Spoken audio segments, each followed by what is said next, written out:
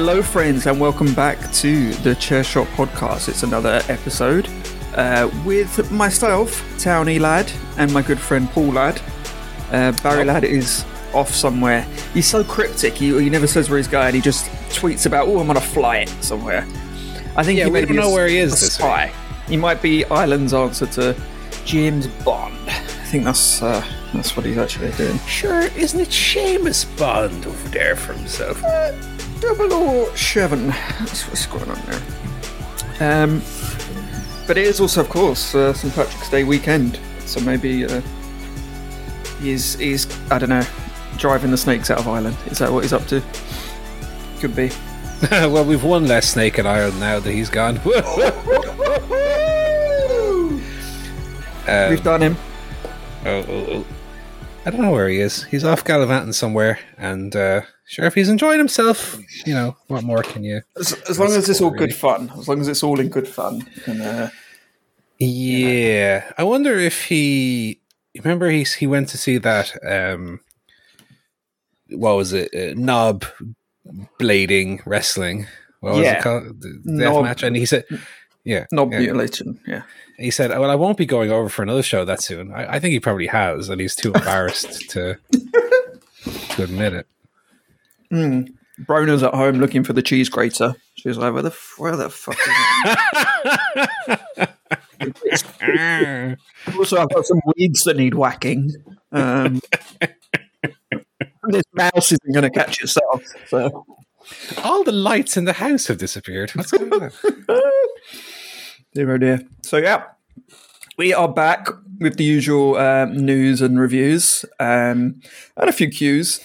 So let's kick off, Paul. Any topics you want to throw out? You wanted to kick us off with?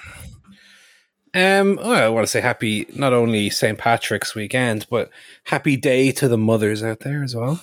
Of course, Mother's Day as well. Yeah, that's going to get all the Americans going, Jesus, and looking at their calendars. But of course, they celebrate St. Patrick's Day in June. So yeah, exactly. Yeah.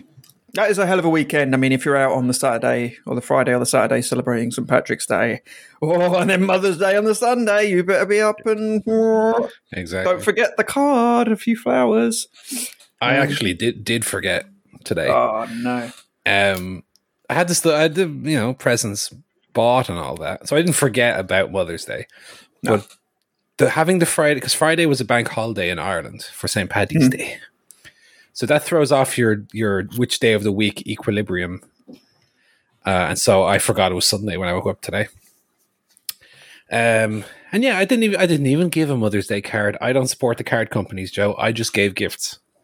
Oh, okay. No card. No card. That's fair. Also, my mother's birthday was last week, so she got a card then. She's had enough. She's had a card. What's the second card going to do? It's like going out and drinking 7 Coca-Colas. After you've had 1 or 2, that's enough. Oh yeah, no. Mother's Day card, birthday card. Like, what do you do with them? You just throw them out anyway. Like, you got a card. You got a card. Yeah. Good. Otherwise, pretty quiet. I do have a story though that I think you'll appreciate and will show a level of personal growth in me that you guys might not have appreciated. And so, of course, I'm going to get myself over and bring it up. So we went down to see some of the local parade, St. Patrick's Day parade, right? Every town in Ireland will have a little parade. And then on the news, on the 6 o'clock news, they just show highlights, like the FA Cup second round. They show highlights from all the parades around the country. But I went down anyway, and there were kids running around with like inflatable balls on sticks. They weren't quite balloons, but they were, I would say, about the size of a beach ball on a little plastic holder.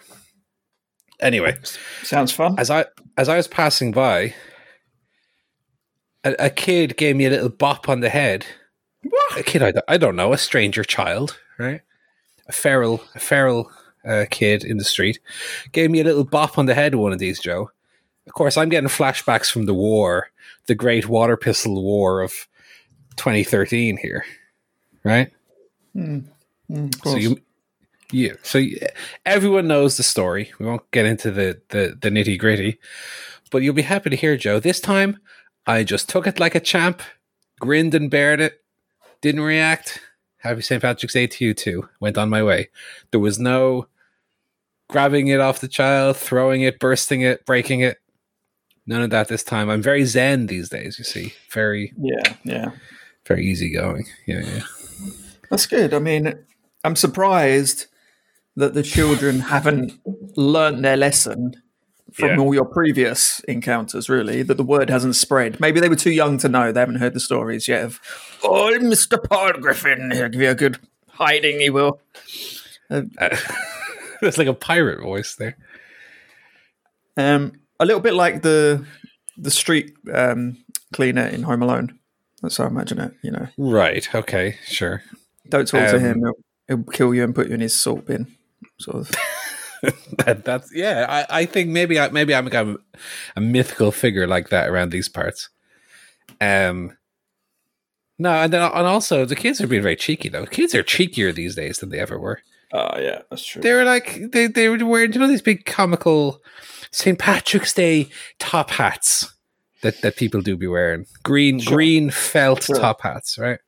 They're like, excuse me, kind sir, would you spare some change? And like trying to be funny in front of their friends and trying to get money off Al Paul Griffin.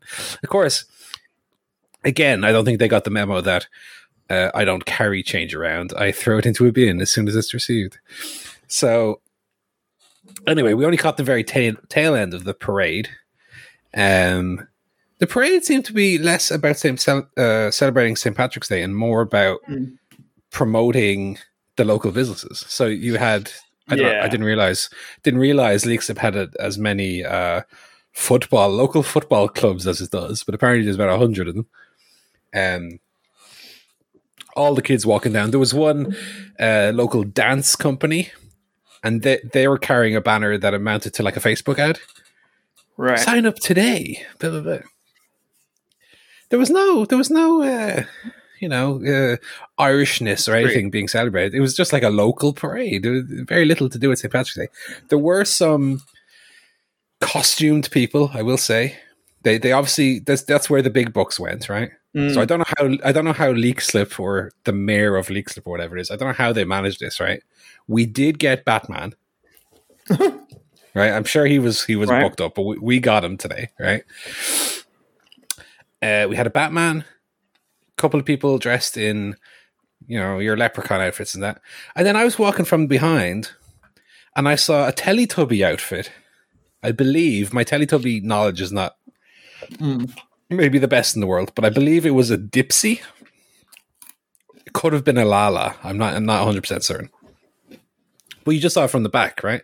So as you walk around to see the front of the costume, Joe, what are you expecting to see? Little cutesy face. Yeah, a little television on the tummy. TV, weird face, yeah. Yeah. No, the face was cut out, and it was just a pimply-faced teenager face, which kind of... like, imagine you get... And also, I will say, Batman, they didn't exactly get Christian Bale in. It was another freckle-faced youngster. But imagine getting your picture taken with Teletubby, and it's just... Again, it's Gary from Spar who was working the death match the weekend before. This weekend he's Poe. Very frightening. No. That is quite disturbing. Quite quite random. Quite sad. But otherwise not much to report from this week, personally. Quiet weekend. Yeah, we did go out yesterday to the cinema, which I'll review later. But yeah, apart from that, not too much. We did witness some astounding moment of nature earlier. So we went for a walk sort of just before it got dark.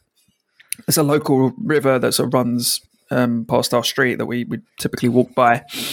And usually there's a few ducks hanging around, and we love a duck. Every time we see a duck, we give them a little wave. We say, "Oh, love a duck." We say, "Hello, ducks," and we give them a little wave. Just I think they like it. Okay.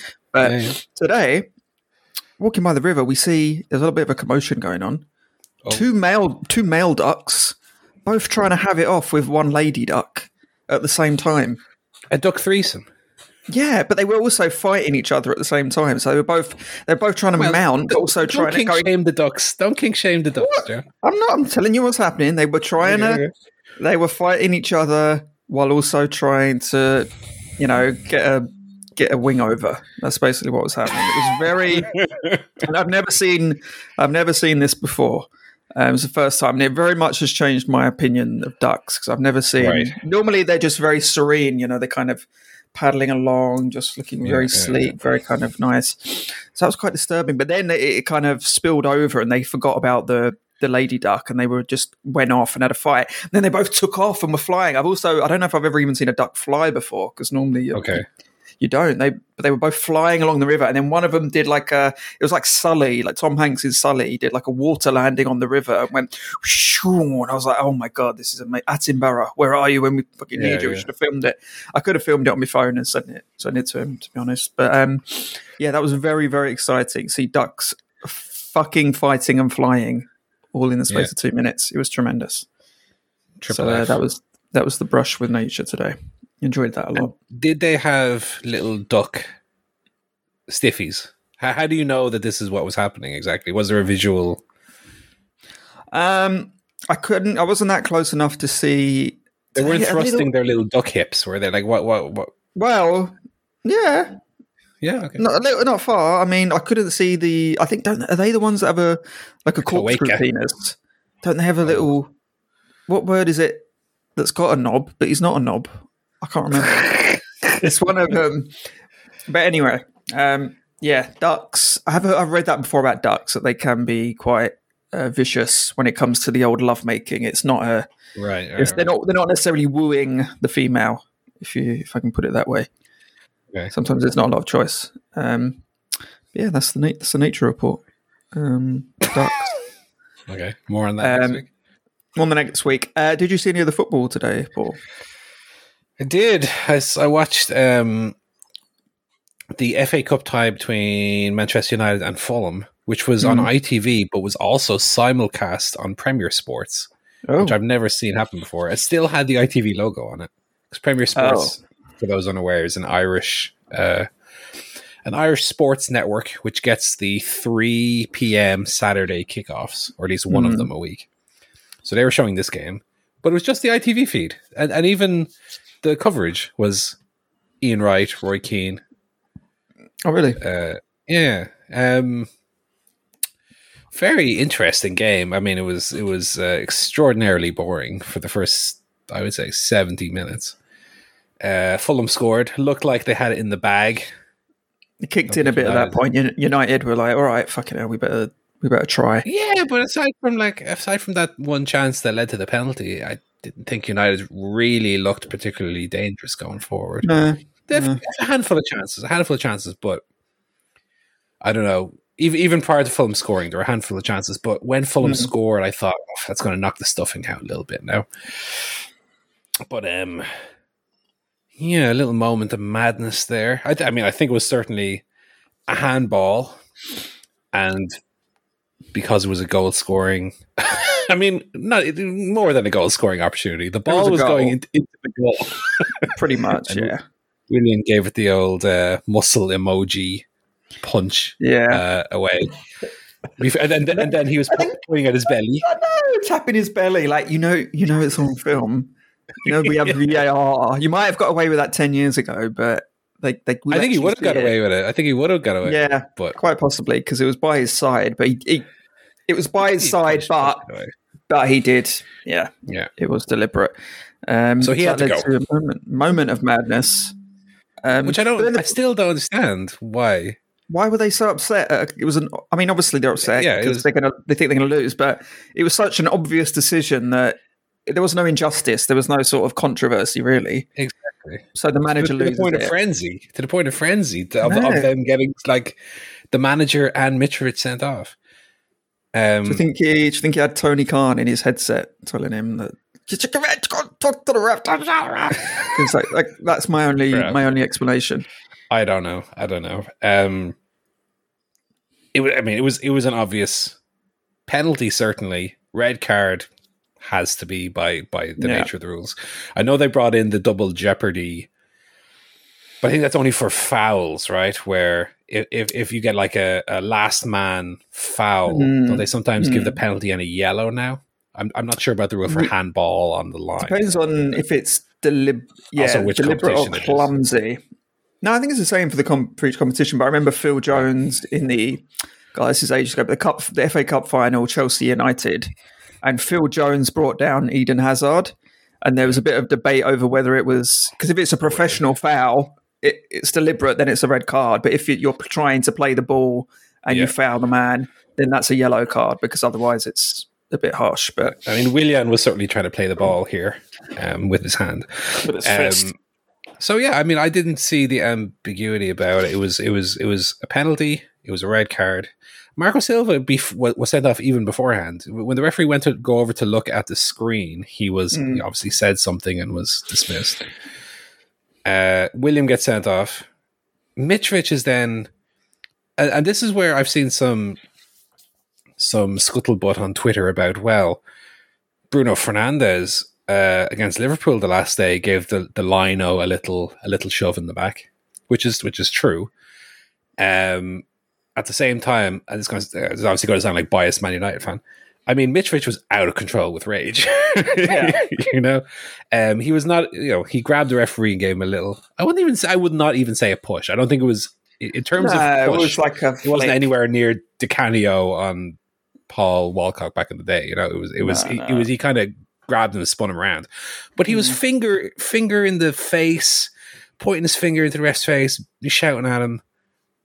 I mean, he was going a little bit crazy. Obviously, we don't know what's being said either. I would assume was something like you fucking cheat, you blah, blah, blah, whatever. Again, for a relatively straightforward decision. So he had to go as well. And again, we don't then know as a point of comparison what Bruno said or didn't say in his own case. I would say as a general baseline that the players should not put their hands on the referees. I think that's pretty obvious. Yeah. Or the assistant referees or the fourth official or any of them lot. So I'm not trying to defend the Bruno situation, and certainly you can read into some kind of inconsistency there. But again, we don't know what's been said along with the action, so I don't want to comment on that. But Mitrovic then had to go, and then suddenly Fulham have gone from winning this game, looking like they're potentially going to go through, to 1-1, and they've got 9 players on the pitch. Yeah. Which turned out to be a easy pickings for United to go on, and they scored a second immediately. Sabitzer got his first goal, and then Bruno finished it up in injury time, and it turned out to be quite a comfortable win, thanks to Fulham's own, implosion. Yeah, certainly. Well, it is part of the game, though. It's part of the game is keeping a cool head and not losing it in situations like that, like Bruno did against Liverpool, for example. So, it works both ways. But that is you can debate. Oh, United wouldn't have won if Fulham hadn't done that, but they did do that because they were unprofessional and didn't keep a cool head and blah blah blah. I mean, the manager didn't set a good precedent by getting himself sent off. First of all, no, I think Ian Wright said afterwards, the manager should be the one trying to kind of calm them down after William's gone. But instead, he's got himself sent off. The player's now been sent off. Yeah, it'll be crazy. And then we had Conte yesterday. I don't know if you saw his press conference. Very entertaining stuff. Not the kind of thing you normally hear out of a Premier League manager, but obviously he's doesn't seem to be particularly interested in extending his stay past the summer. No. But he wasn't very complimentary about the players or the club, which I thought was very, very funny. It is. This is what happens. You point someone like that, they're not there to. He's not a Graham Potter. He's not there to bring people in to reconcile. He's a bit of a shouty man, and if he's not getting his own way. But I think he had some salient points though. At the same time. Oh, I'm not saying he's wrong, but I'm saying the club didn't want him to say it. No, exactly. 20 years you have the person running the club. So many managers, no trophies. No one wins. I was like, yeah, I mean, the history kind of speaks for itself. You know, Tottenham have 11 managers since Levy came in. No trophies. Nope. You know, it speaks for itself. But then, speaks for itself. Yeah, you wonder with the players they brought in. Like they did bring in some quality over the summer and the winter transfer window. Before that, you know, you have your Kulusevski, Richarlison, who hasn't seemingly worked out very well for Richarlison. He had that little purple patch during the World Cup, not for Spurs, ironically. But you'd fancy Spurs with the team they have should have enough to put out a decent top 4 challenge. And to be fair, they're still in the top 4, aren't they? Right? Or have Newcastle gone above them? Maybe. No, I think they're just about 4th. I think 4th or 5th, regardless. But like when you look at their team on paper, say the front 3, right? Kane, Son, and then Kulusevski or Richarlison. That's a very, very decent front 3. That's better than our front 3, I would argue. Midfield, you know, you have your Højbjerg, Yves Bissouma. Remember him? Forgot they even signed him. He was one of Brighton's best midfielders last season for the last few seasons. Yeah, he went Spurs, basically fell off the face of the earth. Defense, okay. Defense, you can maybe make an argument for them having a decently weak defense, but I don't know. Spurs, I feel like have the team to do better than they have done, especially with their attack, which does make me kind of believe that Kane will probably go in the summer. I know he wanted to go last year to Man City. That didn't happen. But he's at an age now. I feel like his situation is similar enough to the Van Persie of 2011, 2012 when he left to join United. Similar age. And it's kind of like if he doesn't go now, like will he ever go? You know, his value is not going to stay at kind of the money that they would want for him for much longer anyway. And does he want at the end of his career to be like, one club man, but never won a trophy, never won? No, it's rubbish, isn't it? Like, who cares? I played for the same club. What's that proof? You couldn't get a transfer. So, who cares?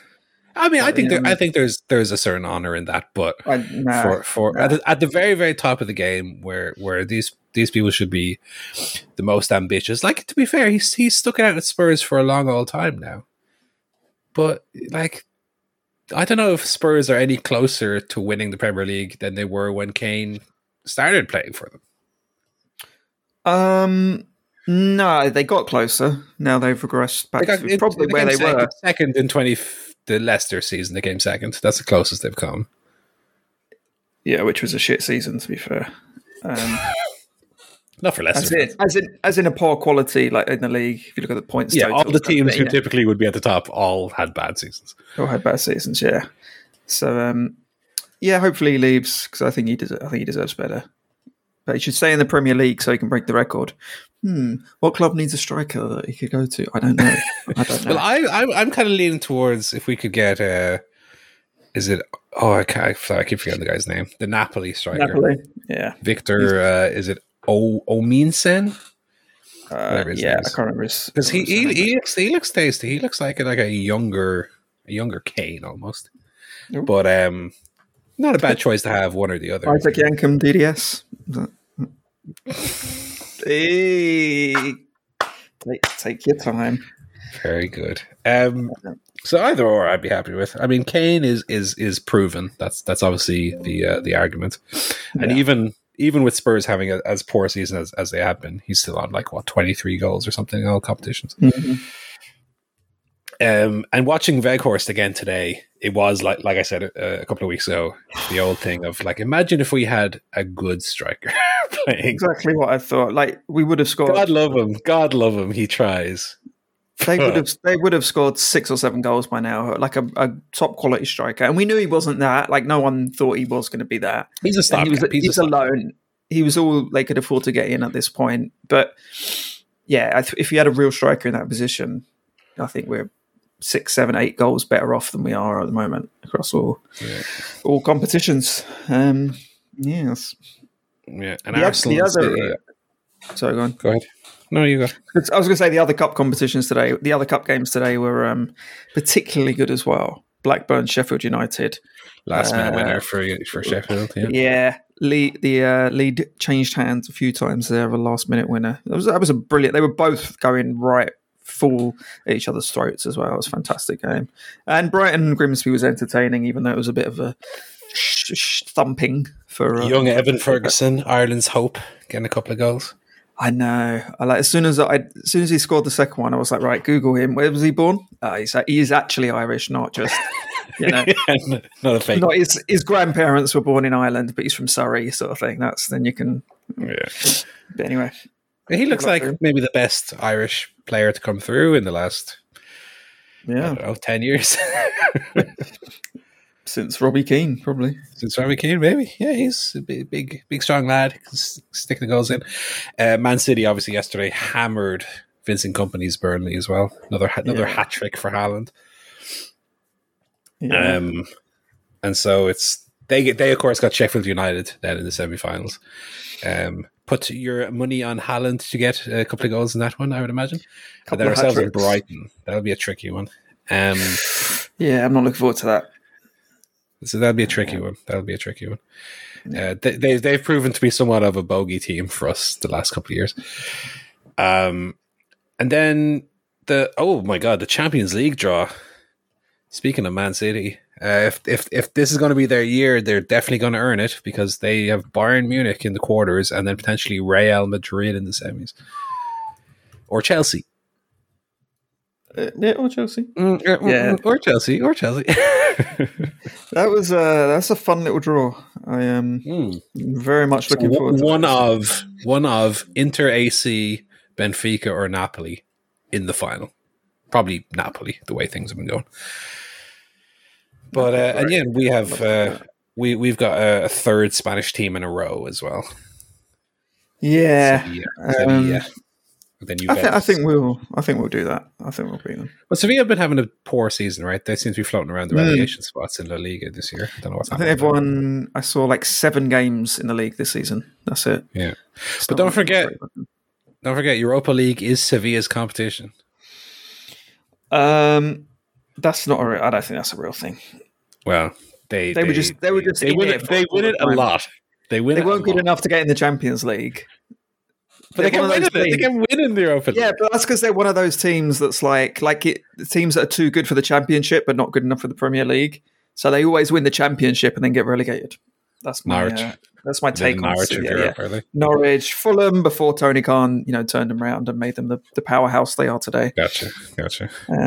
Yeah. Speaking of Tony Khan, a little bit of Twitter kerfuffles this week. So I just wanted to touch on them because I thought they were interesting that these topics came up.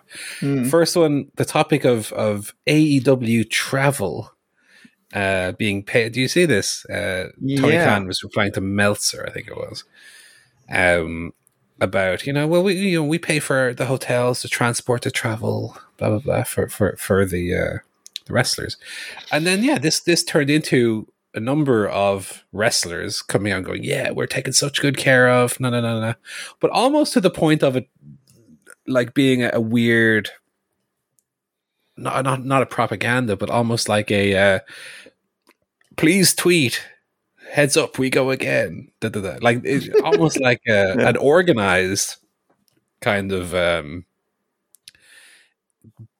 build up AEW's reputation a little bit after the kind of the hits they took in 2022. It seemed like, right, let's remind everyone what the good elements of AEW after a year where everybody has complained about it. Well, yeah. That's what they should be doing. They don't do enough of that. They get stomped on by WWE in terms of PR. And they should be doing a lot better. Even, I don't know if you saw the thing just before we came on about the merchandise. Yes, that's something I want to talk about as well. Yeah.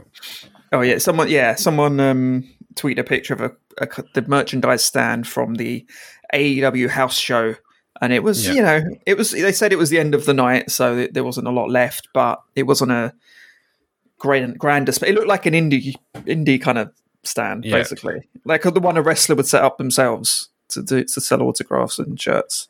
And you'd think AEW, to be fair, they're not they've never done house shows before, so maybe it's a consequence of that. But apparently the pay-per-views and TV shows don't have great kind of merch offerings as well. It's just strange, given that they were called a T-shirt company when they first launched, didn't have TV. Well, they still do all their T-shirts through Pro Wrestling Tees, right? So yeah, you would figure, that they would have a little bit more variety and choice, because I think someone made the point that AEW, compared to something like WWE, and we've been to WWE shows where they have an array of 10 to 15 different shirts and show shirt and posters and programs and bits and bobs. Bailey, headband, Jeff Hardy sleeves, whatever. And you think AEW fans, based on the numbers of people who buy the papes, would be interested in spending their money when they go to a show, Obviously with WWE, you have the parents buying stuff for the kids, as well as, I'm not saying that's the only case, but you have that element. At AEW, you would figure that they would want to cater to a fan base who likes to spend their money on the promotion. But yeah, it looked a bit strange. And then the comment from the AEW guy, I forget his name, but going like, well, it is what it is, and don't speak on what you don't know. There's other factors at play, blah, blah, blah. It's like, but I still feel like AEW is kind of missing something there. I mean, ultimately to us, it doesn't matter anyway, right? We're just people who watch the show. We don't particularly care about that. No, but as a business analyst, which of course which we are. Critics and analysts simultaneously.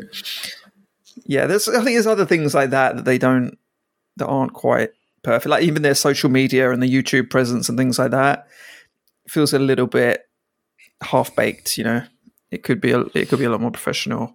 And of course, as Barry always moans about, like the audio on the shows and some of the production and that kind of thing. I mean, that's great. That's obviously much more of a priority than that. That they still don't have the audio right on shows, even as recently as this week's Dynamite. Is maddening, but yeah. So get it right, AEW. For God's sake. Yeah, AEW.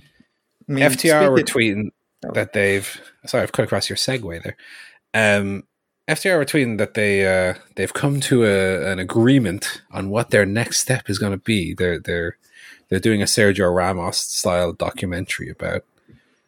Or not documentary, it's not going to be a documentary, but a kind of thing of teasing what their next move is going to be without saying what it is, which is quite an annoying little thing to be doing, right? Yeah. It's a little bit annoying, like, a little bit. Oh. Especially for those two. Like, come on. Well, obviously we love FTR here, match of the year last year and all that, but... Yeah, but they're not... Come on. They're not MJF. They're not that type of character who's, you know what I mean? Who uses it as part of their whole aura. They're supposed to be no nonsense, serious, blood. No nonsense, serious, baby. Yeah. No flips, just fists. Well, they're doing some promotional flipping here, I'm afraid. Mm-hmm. It reminded me of was it Eden Hazard when he joined Chelsea was doing I've chosen my next club. I won't reveal who it is on this day. It's like, come on, just fucking get over. Number one, get over yourself. And to your point, what happened to the no nonsense? The no nonsense characters. It's a little bit of care. Someone care. Ooh, I know. Speaking of staying with AEW or leaving AEW or going to AEW. I'm going to AEW, Double or Nothing, Las Vegas, Nevada, May 28th. So Friday, the tickets went on sale. There was no pre-sale or any kind of advance ticket sale, which is a bit annoying because I'd have been straight on that. But yeah, Friday at 5 o'clock our time, tickets went on sale. So I was sat where I am now. I had my work laptop open, personal laptop open, had the AXS access, whatever it's called, open on both screens. They had, because obviously they're doing Dynamite and Rampage in Vegas that week as well, and they had what was they called like a combo ticket, so you can get tickets to both. And I thought, perfect. I want to go to both. Just save time, get straight on that. So I had that open at like 4:30, and the countdown's ticking down to 5:00, and I'm thinking, nice, right. I'm in. Right, just waiting. I'm in. Gets to 5, you get put in a little queue. Took a couple of minutes. I was in. I'm like, here we go. Please enter your code, your access code, to get the combo ticket. I don't know. I don't know what they're talking about. I've never seen any code. I start Googling like double or nothing, combo cut, nothing. So I'm like, oh, fuck. So I go back to the main screen and open up the individually open up both the pay-per-view and the Dynamite event, logins. Yeah. Luckily, it wasn't sold out. But, of course, you have to do that annoying thing where you put best ticket available or best seat available, and then it serves you up a seat. And then you still have to click through to find out what the seat is. Right. Then I have to go and look at the seating chart and go, is that a good seat or not? I don't know if that's a good seat. Let me check. It's not a good seat. Let me refresh. So I'm doing this on both laptops, constantly going back and forth, refreshing, trying to make sure I get a decent seat. So finally I got one for the pay-per-view, lower tier, fairly central. It's not like in the opposite the hard cam, but just to the side of there. So pretty good seats. I was happy with those. Then I went on to the Dynamite taping and was like refreshing. I was getting like, the seats next to the ramp, next to the screen. I don't want to sit there. That's too, you can't see anything from there. It's no good. Right. Restricted. Then you get the ones that kind of opposite there, sort of the other side, like a bit far back. I'm like, it's not good. It's not good. Get refreshing. Oh, hello. Floor seats appear in the little basket. I said, yes, please. Snapped a couple of those up. So we're gonna be in the third row for Dynamite, which I was not planning on getting. I thought, oh god, that's gonna be really expensive, or just I don't want to be that close. But when that was better than the alternative, so I went for those. So yeah, I'm very excited to have a drink thrown in my face by MJF. Very nice. And unlike that small child, I will love it and for the rest of my life. I will never wash his face again. Very good. Yeah. So we're going to go to Vegas for a few days to see both the shows, and and then see Michelle's family as well. So it's a good trip. Very nice. I got to catch up now because you and Barry will have both been to WrestleMania and an AEW pay per view, and I've not been to either. Let out a single solitary tear. 2024. Do all four WWE pay-per-views. Just travel around like the Brock Lesnar guy. Oh Jesus! Become a super. I'd rather be in the grave, I think, than that. Buried alive match. Yeah, it was a final burial. Final burial. Yeah, I'll certainly have to get out to one of those at some point. But last item on the news is the impending debut of El Hijo del Vikingo against Kenny Omega on Dynamite this week. Can't hardly wait. Sounds good. Sounds really good. I don't know much about this man. Oh well, he appears to be. Surely you're on Twitter complaining about that. So yeah, I don't know. He's sort of like he's a son of a Viking. What more do I need to know? Sounds brilliant. Yeah, I feel specifically. I think this point's been made on Twitter, but I feel specifically with him. The appeal for people who haven't seen it before is just watch, and what a surprise you'll get, Yeah. He kind of looks like a cross between Bad Bunny and the Barbarian. Yes. Which is, yeah. What more do you need to know? And he's a flippy do master. I feel this is a kind of modern trend as well, because I would have thought back in the day, like when you brought a new guy in, like a kind of surprise guy or a guy with a big rep outside of that company, it was like exciting. It was like, oh my god, who is this guy? Like when Yokozuna showed up in WWF at the time, I heard of Rodney Anoa or seen him in all AWA? No, but I was like, fucking hell, look at the size of him. He's massive. Yeah. This is brilliant. Same for Mr. Viking. Yes. I mean, I don't know what you could realistically do to get people to know him anyway. What, you're going to do a little character profile piece? Like, sit him down and do a little interview with him or something. No, the excitement is, oh my God, this guy who's one of the most exciting wrestlers in the world is coming in for a match. That's as much as you need. For people who haven't seen him before, just watch and be blown away.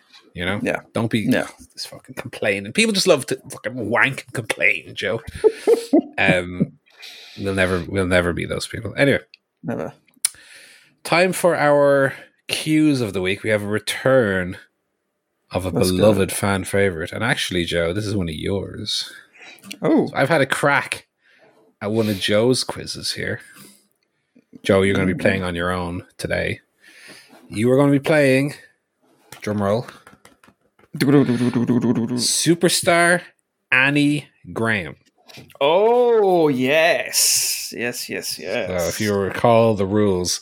So, I think I re-listened to the episode where this first was played. And you said, well, if you thought the Dwayne Johnson Busters was a load of old contrived shite, you've heard nothing yet. So just for people who've forgotten, I don't know how you would, but forgotten what this game is.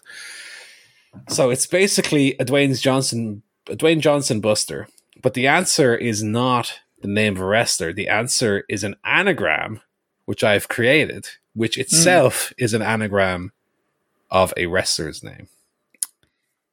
Yes. Right. So I'll give Joe the clue and the initials if he requires, which will give him an anagram, and then it's for him to work out what is that anagram, an anagram of which wrestler's name. So I'll give you the first one here, Joe. You ready? Do you have your notepad file written down I've got it open and ready to go? Yeah. Okay, clue 1. Right. That fella who complains a lot, right? What would you call him? He's bought a thing for his girlfriend. Hopefully she'll say yes to it. That's your clue. That fella who complains a lot, right? He's bought a thing for his girlfriend. Hopefully she'll say yes to it. So there's two bits there. Yeah. But is it Mona? Mona is correct. Yes. Okay. And Ring? Correct. So it's Mona's Ring is your anagram. MR would have been the initials, obviously. Mona's Ring. Mona's Ring. MOANERS or ING. Mona's Ring.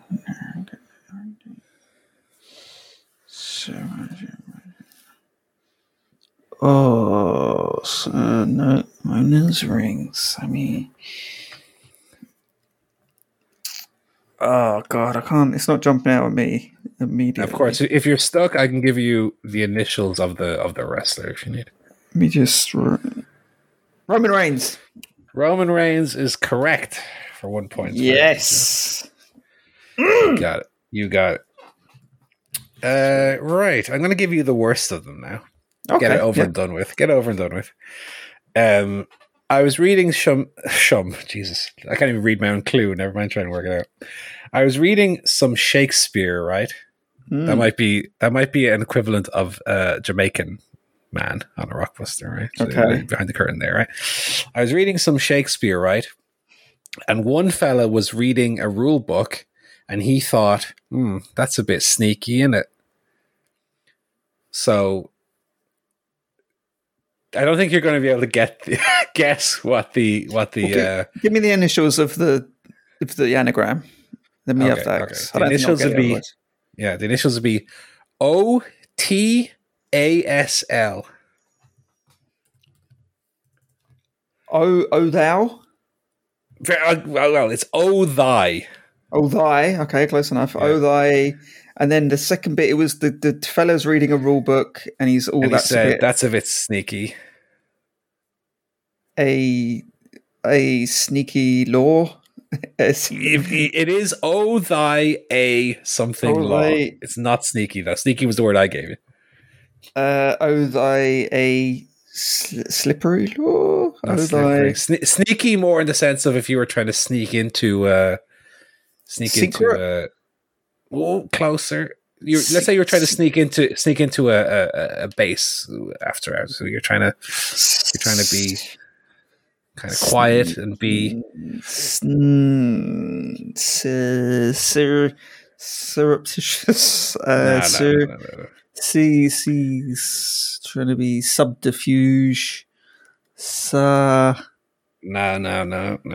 What? No. Bit sneaky, bit quiet, bit silent. Silent. Well, it's not silent, but yeah, you're being silent. You're trying not to be noticed. You're being a little bit. What's the word for that?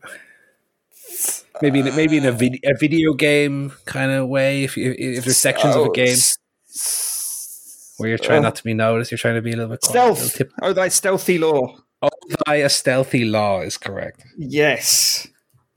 I know that's a little bit trite, but that's O on its own, no H. OTHY stealthy law. Okay. You can spell the wall, but I don't think that's it. Oh God, it's the wall, brother. Yeah, it's not the wall. O thy a stealthy law. Are these? Is there any particular themes to all of these, or is it just any wrestler? Oh, I sorry. I've noticed that I've made an error, but I can fix it very easily. I've left out a letter. I've left out a letter in the acronym, but I can throw it in. So can you update it to okay, thy stealthy law? Still works, baby. Okay, thy stealthy law. That's fine. Oh God. Sorry, I was just looking at it, going, wait a minute. No, I think this one is wrong. I think I'm gonna have to give it to you. I think what I've done is I used the same letter twice instead of the K. So actually, it's wrong. So I have to throw. Give me the initials. Give me the initials. I can probably still get it. Yeah, SH. Scott Hansen. No. So what I've done is I've used the H twice instead of a K. So obviously I mixed up a H for a K. So that's on me. Sorry about that.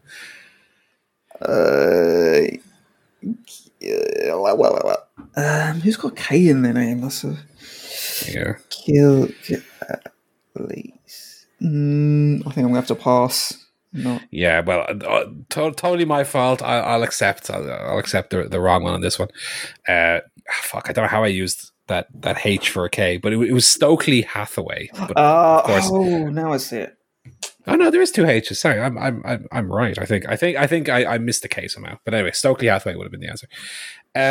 Moving on to ones that do work. Okay, there we go. Right. Question number 3. That bit at the circus where they, swing around and that. Right. Yeah. For some reason, the circus boss is only feeding these people these like sour yellow fruits. What's that all about? Acrobat lemon.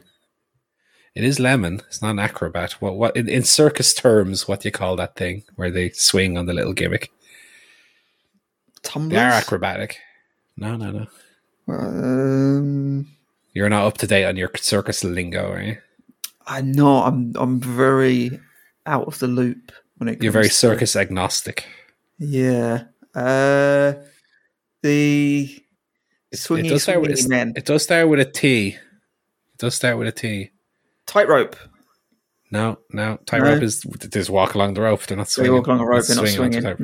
Yeah. No, the swingy gimmicks. I have no idea. It's the trapeze. Oh, the trapeze. Yeah. Okay. So you're looking at lemon trapeze here. Okay. Test.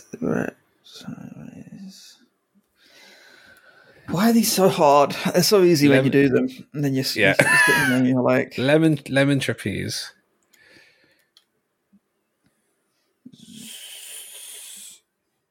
It's an AEW wrestler. I'll give you that. Okay. Oh.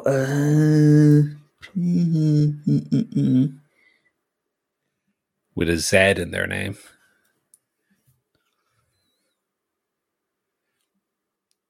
Oh, I was thinking Peter Can't Avalon. be too many but of it's those. No. not. It's not. God, I'm blanking. Lemon trapeze. I'm hoping the rest of these work, by the way. I should have double checked these before I made the quiz. I'm pretty sure that Song Yathway is the only one that was wrong. I mean, most I'm just of looking at the rest of them. I'm looking at the rest of them now. They look right, so I'm gonna assume that they are. Lemon trapeze. Oh.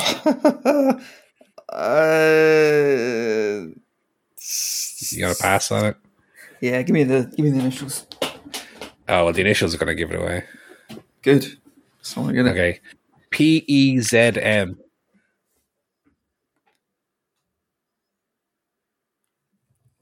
PEZM. Yep.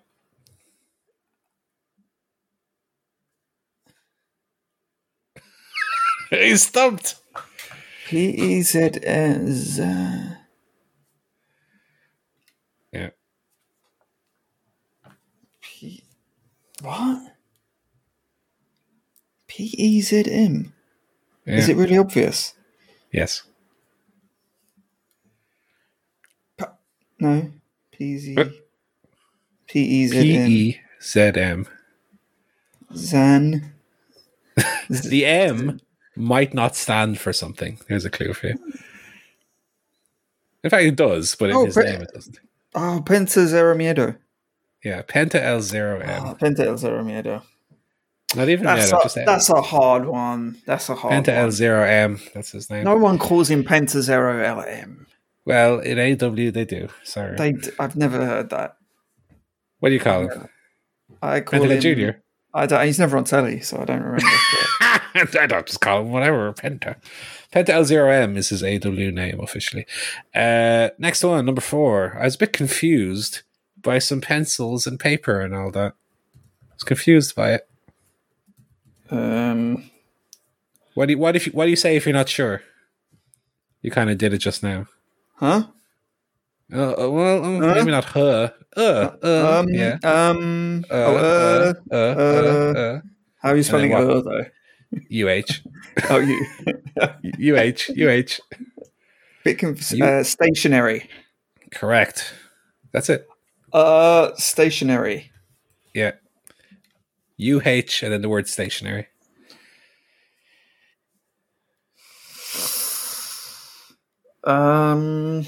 This is a WWE boy. WWE. Stationary. Shane. Wait, is it Shane? SHAN. What did I leave? TIO.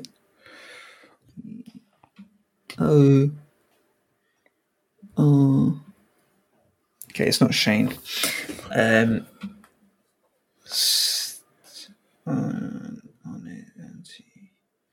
Otis. It's not Otis, although you can make Otis with those letters for sure. Henry. Or he's called Otis now. He's with the maximum male models. He's called Otis. Imagine if Vince brought them back with Otis. That'd be great. Well, they're on Raw. They're on Raw. Wait, no, they are really. Yeah. He's called Otis, and he's. I don't believe. No way. Look at his Twitter. Look at his Twitter. Hang on, I'll just Google it. Look at his Twitter account. Otis. This isn't helping me get the clue, but this is more important than that. Otis. Otis WWE. Oh God.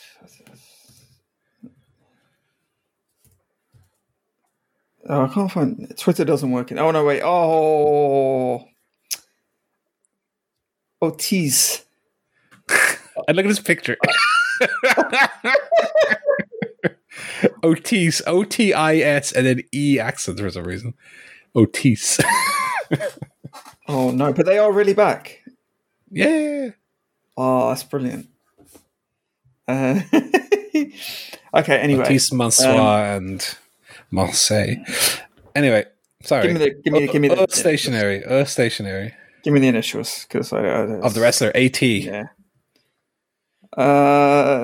Anthony, sorry. And no, Anton. He's a champion in WWE currently. Gunther.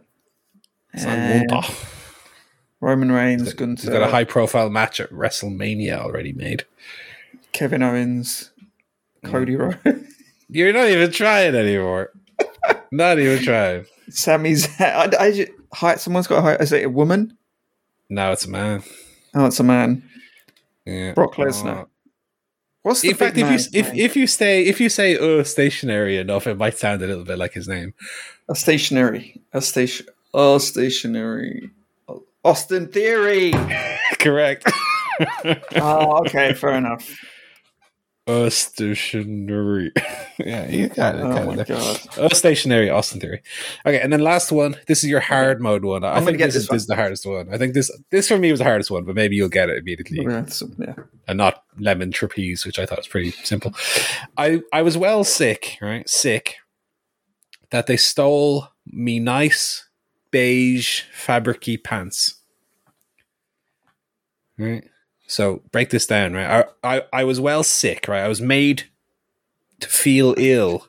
What's the word for feeling unwell? Nauseous. Starting with an N. Nauseous, but the verb form, to be made to feel nauseated. Nauseates is right. Right. Well done spelling that one. That's your first part of the quiz.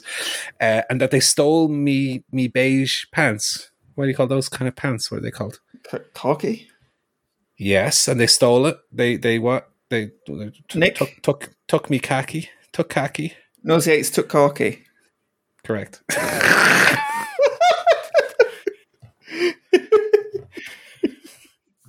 that almost could be the name of a band or something. Nauseates took khaki. Nauseates took khaki is your clue. What wrestler is that? And this is your hard mode one. I grant you that. What is it? AEW or WWE? AEW.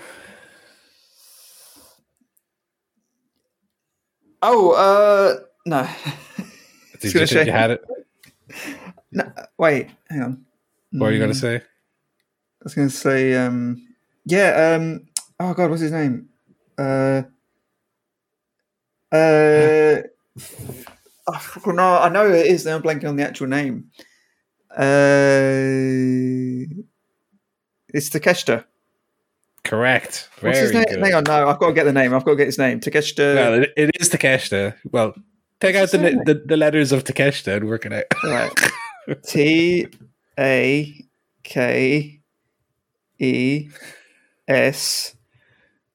Takesh H-I-T-A. What are you left with? Nuizuke. Sanuke? What's his name? It's Konosuke.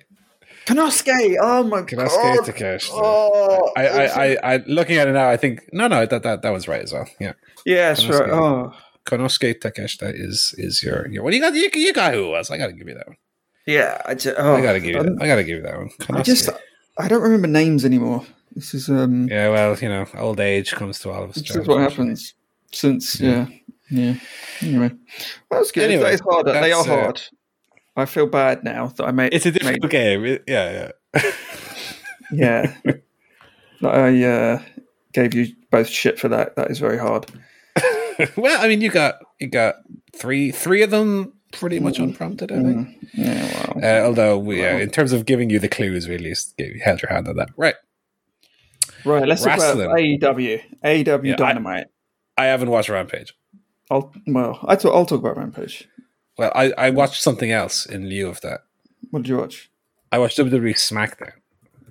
Fuck off. Why? I did. Because it was on early enough that I could watch it because of the time difference between here and the US. You rascal. You treacherous slime. Let me just quickly tell you how it was. It's fine. It was okay. Yeah, right. There was. I do have a nitpick this week, but it's a nitpick for SmackDown. It's not a nitpick for AEW. Well, that's encouraged. So they told a story, right, where it opened up with Cody Rhodes Sami Zayn and Kevin Owens doing a "you two boys need to be friends again" in our war with the bloodline, right? Kevin Owens wasn't having it. And then after that segment, it showed, backstage, Sami Zayn and Kevin Owens. Kevin Owens is getting into his car and driving away, right? So, like Sami Zayn's like, I do want to be your friend. Let's be friends. And Kevin Owens says, no. And he gets into the car and drives away. Later on in the night, Sami Zayn is being, like in the last segment of the evening, Sami Zayn is getting beaten up by the Usos. And, of course, Kevin Owens' music plays. He comes down for the save, right? Now, this is me again with my how to make wrestling better hat, which only I have for some reason in this world. Nobody else knows. Because I'm obviously the world's preeminent wrestling mind. I don't know how I haven't been hired already. Yeah. But anyway, what should have happened then is cast your mind back to the Attitude Era where all things were done correctly and nothing was ever bad. Right? You've set up Kevin Owens got in the car and drove away. Yeah. Sami Zayn's getting beat up by the Usos. I don't want Kevin Owens' music plays and he just comes out and it beats them up. I want the shot of the parking lot and his car pulls in, because we said it was like an unusual green car. They've set up visually. He got into this green car. You want, it's the parking lot. What's happening? The car. It's Kevin Owens. He's back. And then you get the huge pop of him returning. You can have the Usos looking at the Titantron with a look of frightedness on their face. Yeah. And then you have his music plays and he comes out and Havoc and he beats their asses. Yeah. The fact that his music played and he appeared, I felt like it was a little bit of a missed opportunity to have that big moment where... Yeah, you need the establishing shot. The kind of... Yeah. And I've always loved when that happens in wrestling, where it's not just the music plays and they come out. It's Steve Austin coming back in the ambulance. That kind of thing where you have the backstage and there's the moment of uncertainty. You see the backstage. Why are we seeing backstage? What's happening? And the car comes around the corner or whatever. Big old screech. Shot of the Usos looking at screen. Shot backstage. The door's open. It's Kevin Owens getting out of the car. Ah! They didn't do that, unfortunately. But that's a staple of wrestling. And what's a staple of wrestling that no company does anymore is you have your first segment, right? And then you have a shot of popular wrestler arriving at the show. Like, you remember we used to watch Raw or SmackDown? Yeah. Raw, more so back in the day. And you have your first match, LOD 2000 against the Oddities. Whatever tat they were showing. And the first thing you would have backstage would be then The Rock arriving at the arena. Yeah. And he's on his way out here. It's such an easy pop and an easy establishment of The Rock's in the building. He's going to be an important part of the show. Yeah, and it feels like a big deal. No company does that anymore. Like, they never do here's someone at the show.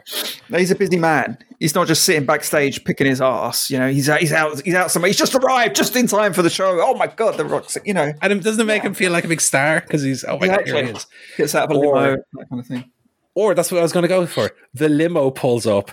Camera, low panning shot, door opens, you see the feet stand out. Who is it? No company does that anymore. These easy gets. No one does it. Why not? If they did that with Wardlow once, he'd actually be the biggest star in the world. He'd be the biggest star in the business, brother. but they won't do it. They won't do it. No, but this is one problem. I know we're getting on a tangent here, but one problem with AEW, I feel like, is too much of their shows are set up in advance in terms of what the matches are going to be. There's very little unpredictability or spontaneity because of that. You know what, Paul? You're just taking the words right out of my mouth, because and leading into talking about Dynamite, there was controversy about this week's episode and some of the segments. But for me, what I really liked about this week was that it felt very unpredictable. Like the opening segment, for example, with the 4 pillars. Yeah. Like, did we know that was going to happen? Would you have expected that to happen? Of course not. So I was like, oh my God, this is exciting. Yeah. And I know, okay, people don't like all the shoot comments and kind of burying Rampage a little bit and that sort of thing. But I just was like, fuck, yeah, this is unexpected. This is what I want. And then I can't remember what the other segment was. We'll get to it. But there was another one in the show that at the end with the Elite kind of confronting Blackpool BCC. Combat Club. Yeah. It was like, oh, fuck, I didn't know this was going to happen. And to your point, yeah, Dynamite is mainly matches, and the matches do get promoted in advance, which I think is a good thing. It's better that than kind of making it up the night before. But it doesn't leave a lot of room for predictability in terms of angles. Yeah, you need to have a balance. Yeah, I think, set up the matches each week, but then have some unpredictable segments, angles, whatever it may be. Have the Acclaimed come out and do a rap, but then they get interrupted by someone unexpected. That's what is missing, and that's what I kind of liked about this episode, even if there were valid criticism. But if it's someone big, fair enough, you can do you could promote this one as "We'll hear from MJF," and it leads to something unpredictable. But they'll do "We'll hear from the Firm." Everything is promoted, even stuff that we don't need to know is necessarily coming up. And so sometimes the shows just feel a little bit like procedural, because you're just like, okay, these are the fight matches we're getting, these are the 2 promo segments we're getting, let's go through it. And I'd like to see a little bit more of these segments thrown in. Wardlow arriving at the building, especially if Wardlow has just been wronged, as he has been with this QT Marshall stuff. Let's have a Wardlow's in the building. What does that mean? You used to have that as well. I know we're now, this segment has just become ticking off the tropes of classic wrestling, but Wardlow's backstage. QT and Powerhouse Hobbs haven't arrived yet. Wardlow's in the parking lot waiting for them. He's going to get his revenge, stuff like that. And this is true as well, is wrestling shows used to they weren't standalone. They were obviously continual stories, but sometimes you'd have within a show a condensed storyline. Vince McMahon, how's he going to screw Austin this week? Vince McMahon has a plan. He's going to do X, Y, Z. Austin arrives. There's a little storyline that goes through the show. It's not just your 7 or 8 different segments that have no interplay with each other. Yeah. You have one little through line. That's something I'd like to see AEW do more a little bit as well. I'm not saying you have to do, because I know it's been run into the ground by WWE, but you have your promo battle royal, and then in a WWE world, this show would have ended with a tag team match, MJF and Sammy against Darby and Jungle Boy, which, I'm happy we didn't get that, but I'd like there to be a little bit more of a through line through each show, so that whatever happens in your opening segment, let's say, that there's a little advancement of that maybe later in the show, a little payoff, a little, set up a little thing, a little storyline. Because that's one thing we have. We have our AEW storylines, but the shows themselves don't have a storyline or a plot, that you can follow. Yes. Which I think lends itself to more memorable moments, right? You have Austin in the Zamboni. And again, I know we're comparing to the height, we're going, why are not all movies Citizen Kane? Why don't they all do what The Godfather did?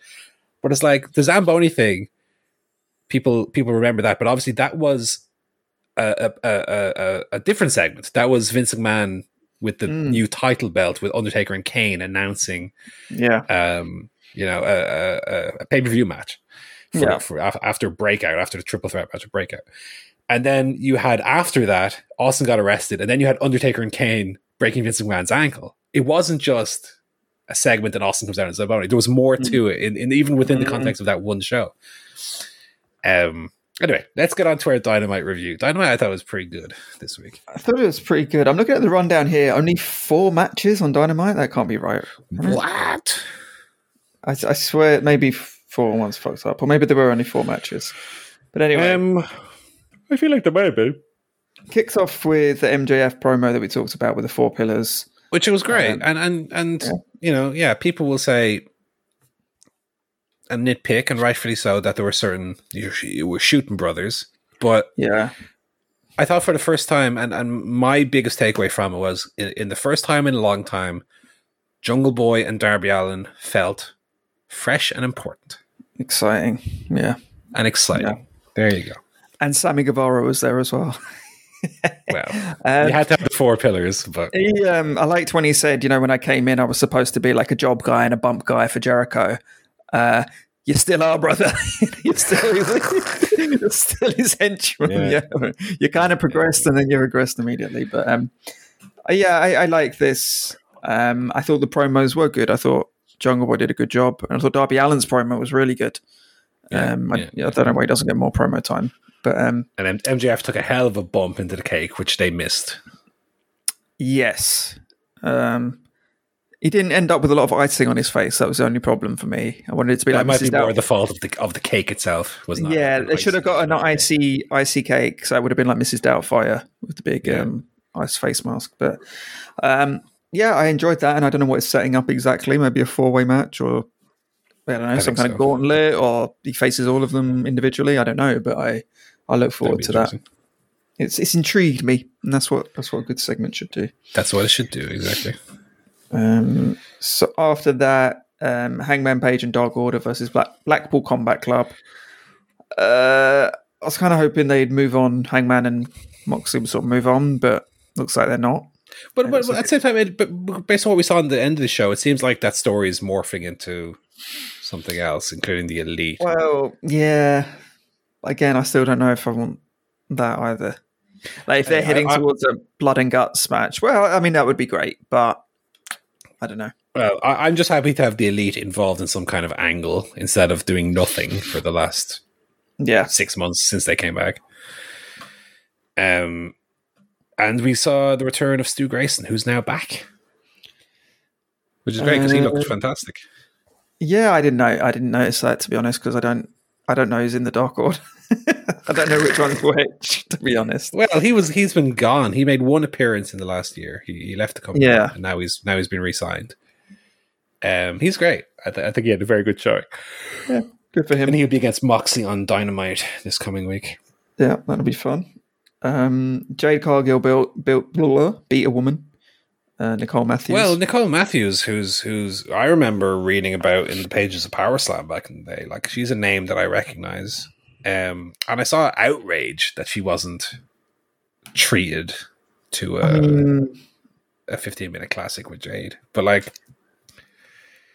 she was with Portia Perez. Yes, I remember her. Yes, like I know in the true heyday of indie women's wrestling, you know, like the very early days when that was really kicking off.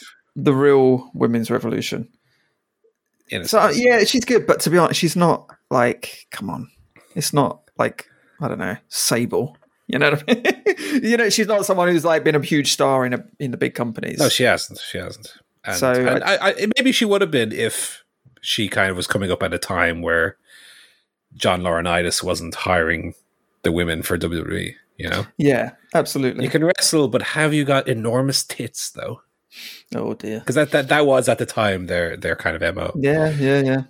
And yeah, I mean, look, Jade beat her really handily. Maybe they could have given her a little bit more of a showcase, but I mean, the point of the segment wasn't to get over Nicole Matthews. It was the debut of Taya Valkyrie, who came out and did Jade's finisher on Layla Gray, which is, and I believe she did the same move on. Like, I know that there are lots of women throughout time have used that finish, and it did get me thinking about.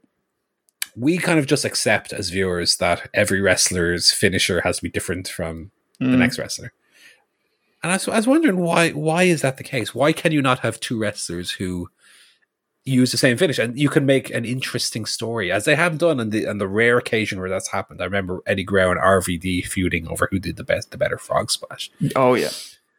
But you very, very rarely will see two wrestlers in a company using the same finishing hold. Which get me thinking about why that is, and why can't you just have that Taya and Jade both have, like in UFC, I know it's a very tenuous link, but you might have an armbar specialist like a Ronda Rousey when she was coming up. You don't just have one of them in the company, you know? And in fact, as a UFC viewer, let's say you had two, I know you're not a UFC fan, but let's say you had two fighters who both have the same, like, unique speciality. That would be a really interesting thing for me to watch. Oh my god. So you could do something here with they both use the same finish. Who can get it on the other one first? Who's really mastered the move more, you know?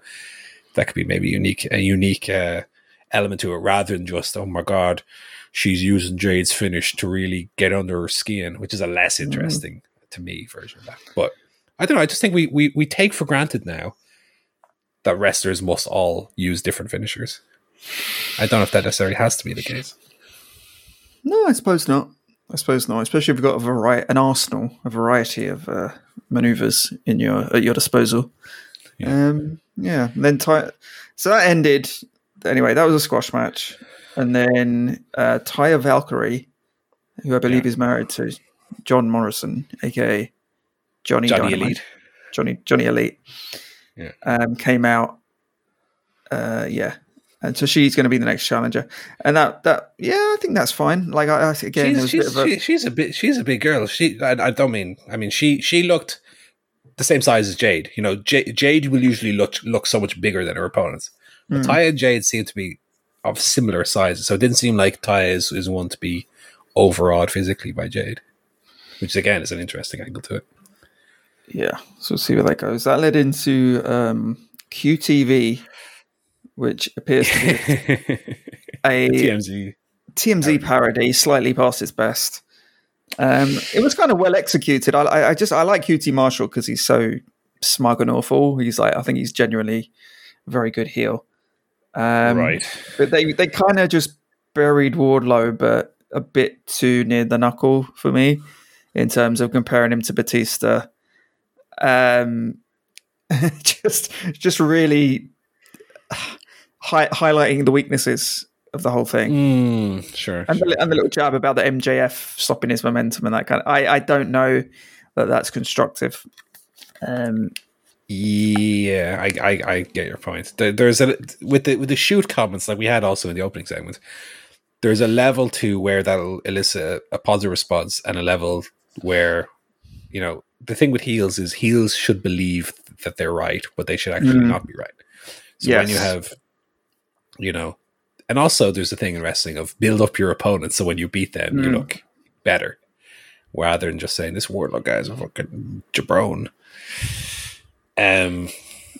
I'll give you the perfect example of that when MJF and Punk were doing a back and forth, and MJF said, let's face it, you were never as good as the You Can't See Me guy or the King of Kings, which is not too different to what they were saying here, except for the fact that the fans know that that's not really true, or we don't believe that that's true. You don't think Punk was inferior to Triple H or John Cena. And then Punk comes back with the only way you'll get to the top is if you marry Tony Khan's daughter, that kind of thing. And again, we get the reference, but it's not really burying MJF. We get it. The problem is this is true. What they're saying, he is a shit. It has been a shit version of the Batista push. And that's the problem. So, also, I don't quite get, like, what is it? Why are they TMZ? Like, why are they? It doesn't. There's no rationale for it, is there? Just it's a bit weird. Just something to do. And I remember on The Soup with Joel McHale, they used to do TMZ parodies like this. The Soup went off the air in 2015. Just to put that into perspective as well. Yeah. Although I didn't hate the segment, I thought it was funny, and I know other people who thought it was funny. I know a lot of people who were very divisive. A lot of people hated it. Yeah. It was passé. I will say that much. That's pretty obvious. After that, Jeff Jarrett, Orange Cassidy, which I think was a very fun little match. Enjoyed that.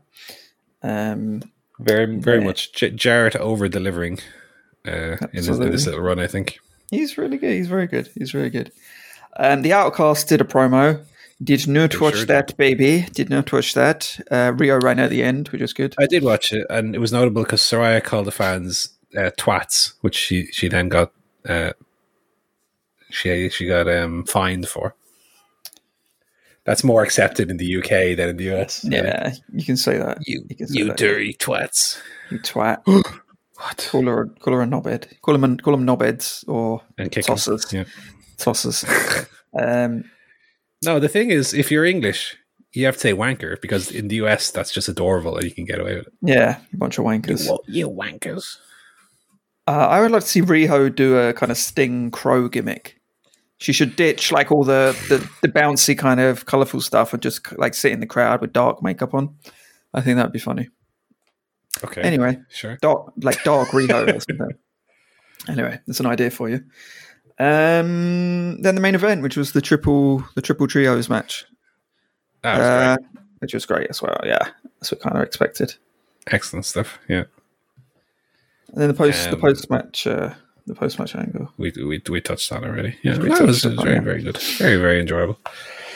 And so that's kind of the hook then for next week is, and obviously I don't know if they mentioned on Rampage, but the hook is Hangman and the Elite. Strokes beard. What does that mean? So we'll see. Yeah, and then Rampage was fine. I haven't watched this.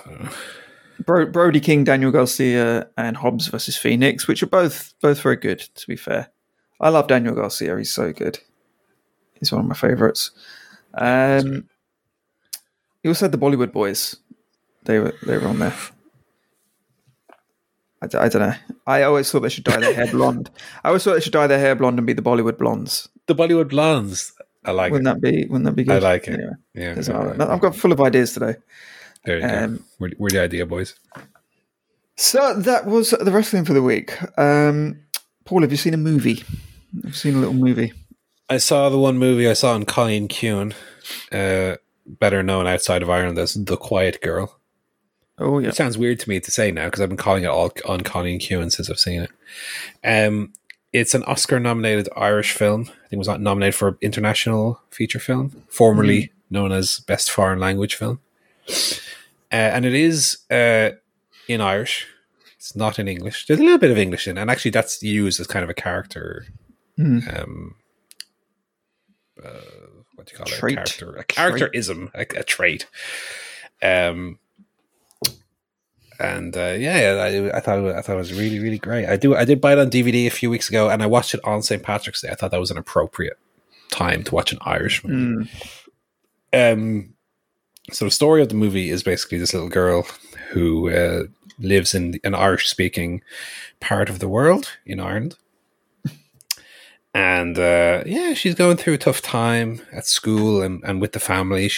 There's alluded elements of potential abuse at play, and just in a general sense, she just is not necessarily in a loving, happy environment. And her mother's pregnant, and so for the summer, she gets shipped off to cousins of her parents, or a cousin of her parents and her husband. To live with them over the summer, and she kind of this is a much more supportive, loving environment she's in, and she kind of stays there for summer. Then obviously at the end of summer she has to go home. So there's the story of her summer and her coming to terms with this new way of life, and obviously there are also other things at play that I won't spoil. But and as I touched on earlier, within her family they all speak Irish except the father just speaks English. He doesn't. Like it's kind of a thing where he's portrayed a certain way, but also he hasn't bothered to learn to speak Irish. He doesn't speak Irish with the kids. He speaks, whereas everything else is in Irish. So it's not so much that he speaks English as a negative thing. It's just that he doesn't bother with Irish, where all the other characters speak Irish. Whenever he shows up, all the other characters have to switch back to English to communicate with him. But no, I thought it was very, very good. If a little, it's quite predictable. I don't think there's too many twists and turns. There was no revelations where I was like, oh my God, or taken aback or shocked. It was all, stuff you saw coming, but done really well, really solidly. And I won't tell a lie and say that come the end that there wasn't a little bit of dust in the old eyes, a little bit of the Cody Rhodes lip quiver. But yeah, I thought it was really great. It was good to finally see another top Irish movie from last year to go along with Banshees of Inisherin. Yeah, I don't think it's probably quite as good as Banshees of Inisherin, but it's a really solidly made little indie flick, properly good with great performances in it. And being Oscailga, I don't know how accessible it would be for a non-Irish audience. It is very Irish also in its sensibilities and its references, but I thought it was really good, really solid. Good solid 8 out of 10. 8 out of 10. Ucht Os Je movie. Oh, yeah. On a similar note, actually, we went to see a movie called Rye Lane, which is set in southeast London, where I'm from, born and raised, still live. So it's a rom-com, but directed, shot in a very kind of interesting way. So it's about two characters kind of meet actually in some toilets. So one of the characters has recently been dumped and is crying in the toilet. And this is the kind of meet cute that he has with the love interest, the female character. So it's mainly set around kind of Peckham and Brixton in South London, which is kind of the heart of the black community in London. Right. So it's a mainly kind of black cast with a few kind of a few white people showing up now and again, annoying. Oh, bloody getting their faces in there. So yeah, it's a really kind of fun story. There's some very kind of like silly characters in it. It does a lot of kind of cutaways to like flashbacks and things like that. Kind of plays with like the format and it's set in almost all across kind of one day as well, which is always an interesting thing. A little bit like a Before Sunset type of thing. What was the first one? Yeah, Before Sunset. So I enjoyed it a lot. I thought it was very funny. There's one character that's just completely stupid and just constantly says stupid things. And I love that because I don't think all characters need to have like kind of nuance and depth. You know, I just love a stupid character who just says stupid things. To me, that is like, you need a bit of that in the mix. But it's very good. And it's good to see kind of locations that you're very familiar with. You know, once you see those streets, it changes the kind of way you feel about the film, I think, and changes your sort of interpretation of it. So I thought it was a good little kind of British film, Rye Lane. So I definitely recommend checking that one out. The two boys supporting the local film industry. How about it? Yes. That was good. So that's the films of the week. TV, nothing really notable. We've been catching up on Succession, watching the first couple of seasons of that before the fourth one drops. I know we've got a bit more to watch, but really enjoying that. And we're just rewatching Call the Midwife, which is one of Michelle's favourite shows, a show I've also grown to love. We're kind of watching that from season 1. So that's great. It's very weird because I started watching it probably around season 8 or something. And so going back and watching the early ones, it's like they've made a prequel. Whereas they haven't. But to me, it's like, oh my God, the whole of it's like seeing, Phantom Menace and Attack of the Clones. Very good. It's also except good, hopefully. Except good, yeah. Of course, the other thing on at the moment, The Mandalorian. I know you're watching that, Paul. Are you caught up? Are you up to date with The Mandalorian? Okay. Yeah. So where are you? Where are you with your Mando journey? Did you watch Book of Boba Fett? Yeah, of course. Okay, so you're just waiting to begin season 3. No, we're in season 3. Okay. I haven't watched this week's one. You just haven't watched the most recent one. Okay. Yeah, I've watched the other two. I won't spoil it for you. Obviously, it is a little bit of Book of Boba Fett where it's really not an episode of The Mandalorian. Oh, it's a different story. I actually really enjoyed it though. It felt a lot closer to Andor, which I know you haven't dipped your toe into that pool yet. But this, if you enjoyed this episode, it might give you a feel for kind of that same tone of Andor. It's I don't know. I feel like they've whizzed through the story of what I thought the season of Mandalorian was going to be. I thought it was going to be building to him making it back to Mandalore and going into the living waters.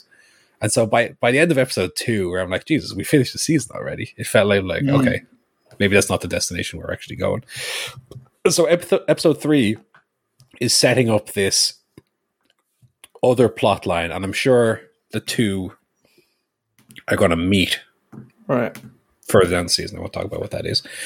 But I liked there was a different change of pace. There was very, very little action. It obviously, like the Book of Boba Fett episodes, it opens up with your 7 or 8 minutes of Mandalorian stuff. So you have your Baby Yoda, you have Din Djarin, you have all that. And then at the end of the episode again, it also bookends with another scene with them. But the vast majority of the middle, and this episode's an hour long, it's a full 58 minutes, is spent with tertiary characters who we've met before. You might not, like, there is a little previously on. Here's those characters so you know what the fuck's happening. But I actually thought it was great. I actually thought there were hints as well of what would be possible for a Star Wars show to do in the sense of being something like a Severance. Like imagine what a Severance type show would be like in the world of Star Wars. I didn't feel like this is necessarily that, but kind of in that direction. Where I was like, maybe if they were really creative, they could do something like this that wouldn't necessarily feel like it had to follow the trappings of what Star Wars is, but could be something like a Severance within the Star Wars universe. And there's certain elements of that at play here, which I really enjoyed. I know, again, it's been divisive because people sometimes just want their Mandalorian and Baby Yoda fix, and when you spend time away from that, they're like, well, what the fuck is this? But I actually thought it was a different, like a change of pace, different kind of feel, which I appreciated because, as much as I love Mandalorian and Grogu, especially with season 2, I felt like it kind of lost steam through the middle of it. There was just one too many. Oh, they go on this adventure, they fight this thing, and then on to the next one. This felt like, okay, we're not spending time with Mandalorian and Grogu, but we are setting up something important. So we're going to take the time to do that and do it in an interesting way, which is a little bit more talky, a little less action. Which I enjoyed it. It is long though, so maybe do what I did and watch it as 2 episodes. So first of all, I watched up to the 29th minute, and then I said, right, when this scene ends, I'm going to pretend that's the end of the episode. And then the following morning, which was today, I watched the remaining 28 minutes as a part 2. Because I with any of these shows, whenever I see that it's an hour long, I can't really hack it. It's a little long for me for this kind of show. For a Succession, give me an hour and a half, keep it going. Sure, yeah. But for your Mandalorian, let's do 42 minutes and be out of here. So when I saw it was an hour, I was like, oh. But no, I thought it was very enjoyable. Oh, fair enough. Have you, we're going to finish up as usual with a few music reviews, but have you got any video game updates for us? Yes, I do. I started and finished a game on the Nintendo Switch Online Game Boy Advance catalog. So I did Mario Bros. Fucking what number was it? Super Mario Advance for Super Mario Bros. 3, which I finished the week before. I still haven't finished the new levels. I'm kind of just chipping away at them when I'm doing nothing. I'll play like a level or 2. But I'm not just sitting down and playing that as my primary game. So I started playing a game called Metroid Fusion, which is on that same offering on the Nintendo Switch Online expansion pass, which includes the Game Boy Advance games. So Metroid Fusion is the 4th in the 2D Metroid games, following Metroid, Metroid 2, Samus Returns, and Super Metroid. So then you have Metroid Fusion, and then you have Metroid Dread, which came out on Switch, which is the 5th one, which is Metroid 5, technically. So this is the one I've never played this one, and I've never played Metroid 2, which was remade on 3DS. I think I'm probably going to play the 3DS version rather than the Game Boy version, because it got a full remake. But Metroid Fusion is great. It's very different from Super Metroid and all of that, because it's a little bit more linear. Metroid as a series is normally a video game that encourages you to do a lot of backtracking with I don't know if Doom does anything similar as a point of reference, but like in Metroid you'll have your level, right? And obviously the first time you play it, you have your base abilities, right? And as you progress through the game, you get more and more abilities, and then the game will send you back to those original areas to explore with your new abilities, so you can unlock new paths that you couldn't before. So I've like in Metroid, you open a door by shooting it. It's just the way those games work. So sometimes you see a door that has like a red ring. And you go, I don't have that gun yet. I can't open that door. So later on, you go back, and now you have the power to open that door. You have a new path in the level. So this game does a lot less of that than the other games do. But by virtue of that, it's more linear, but also it kind of tells you more where to go. So whereas in the other Metro games, you're just left to explore and backtrack and go, well, I know I've been to this area, but I haven't been back since I unlocked my new thing.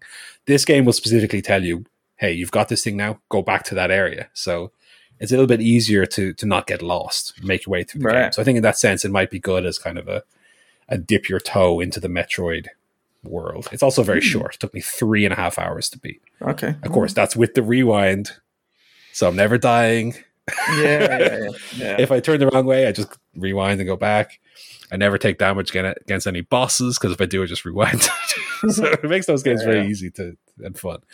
But by virtue of that, you lose kind of the joy of exploring and figuring your way around this world. Because one thing in all games you have anyway is your map, and you can see it'll mark which rooms you've been in. They'll like turn blue. So you can see anyway in all the Metroid games, oh, I've not been to this area because it's still grayed out. So obviously I can go back there and see if I can unlock stuff there now. But with this game, it's pretty much telling you, okay, go back to section 2. And so it's kind of holding your hand throughout. But it was a nice little fun game. Very different color palette than other Metroid games as well. Very bright and colored. And yeah, really, really fun. Really enjoyed it.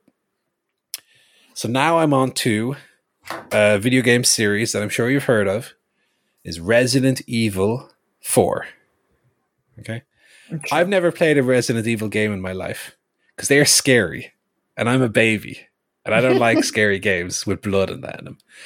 But there's a big release coming out this week, which is Resident Evil 4 Remake, which has been getting really good reviews, 10s across the board. And Resident Evil 4 is one of those games that's held in the upper echelon of the best games of all time, with your Ocarina of Time, your Super Mario World, Tetris. Resident Evil 4 is one of those games that people really have on that pedestal. And I've never played it. It's one of those glaring omissions in my gaming library, my back catalogue. So I do have a copy of it here. Luckily, I've not had to pirate it, which sometimes I will, but not in this case. I do have my Resident Evil 4 on the Wii, which is the best way to play it, because I tried playing it on PS4, and ooh baby, those controls were absolute dog shit. I couldn't aim or walk or turn the camera. With the Wii, you have the pointer remote at the screen, and so shooting is very easy. Okay, comparatively. So I've been streaming this on my twitch.tv/PaulGriffinCSP, and also been uploading onto my YouTube channel. I don't know the URL, but it's in my pinned tweet. And yeah, there's a man with a chainsaw, and there's scary stuff in it, and people trying to kill me in that. But I've beaten the first chapter. There are 5 chapters. I've beaten the first chapter. I fought a big monster fish in it. And it is very fun. So my plan is to play this as my first Resident Evil game, and then maybe play through some of the remakes, because even when I'm playing this one, and it is fun, and it does relatively hold up, there's still part of me that's like, if this just had modern controls, this would be a lot easier. So, but at the same time, I felt like, because it's an important game, because it's a game that is revered so much, I felt an obligation to play the original version and not go straight to the remake. Sure. It's kind of like a read the book before you see the film. If it was like one of the top 5 books of all time, you might be saying, okay, let me check out the book first. It's that kind of situation. So I know the Wii version is actually not the original one. It was originally on the GameCube, but it was ported to Wii with Wii controls. So this is apparently the one to play if you want a control scheme that isn't constantly like fighting with you, which I felt like I didn't stream playing on the PlayStation. I played about 20 minutes on the PlayStation, and it had like Super Mario 64 camera controls. Do you know where it's like press C right and the camera just shifts 90 degrees rather than being a fluid right stick to control the camera like you have in Mario Odyssey or whatever. And I was like, okay, I can't really play this game with these controls. Also, the aiming was like GoldenEye aiming, not like modern first-person shooter aiming. So it was impossible to aim and hit anything. So Resident Evil 4, anyway, so far so good. I'm going to stream that whole game, hopefully finish it at some point. Hopefully it doesn't get too hard, because I am playing it on normal difficulty. It gives you normal or easy, and part of me was like, do I just want to play it on easy? But I said, let's go for normal. I don't think you can change the difficulty either. I think you have to start a new save if you want to play on easy. So we'll see how that goes. But so far, so good. I haven't wet my pants yet playing it. I'm playing it, of course, with the sound turned down and all the lights on, just in case, But I think Resident Evil 4, as far as those games go, this was kind of the turning point for the series to go from zombie horror outright into maybe slightly more of an adventure game with horror elements. So it might be accessible for someone like me to be able to play it and not be jump scared out of my trousers, but enjoying it so far. Although I will say, for people who complain, do you know these people complain about the VR headsets, like with the PlayStation VR? There's 9 million cables, and you have to. Let me tell you, getting a Wii out of storage and setting it up is the biggest pain in the hole, because there's the little bar cable where you have to put the bar under the TV so the Wiimote can be. Oh right, yeah. And then you have your Wii remote, which is in the little condom. But then the batteries, you have to take it out of the little rubbery thing to put the batteries in, and then you have to find the little nunchuck to go with it. Oh no! It took me about an hour to set it up because I had to find all the individual little bits and pieces, and then I have for the Wii HDMI adapter as well. So because the Wii was a standard definition only console, so I have an adapter that I can output to high definition. Had to go looking for that as well. Had to go digging for my little adapter that I haven't used in 3 years. Oh god. Anyway, I got it all set up in the end, and it does work. So, which means I can also get back to Mario Galaxy, which I still haven't finished. Nice. Anyway, that's what I've been playing. That's the game. Metroid Fusion, big thumbs up.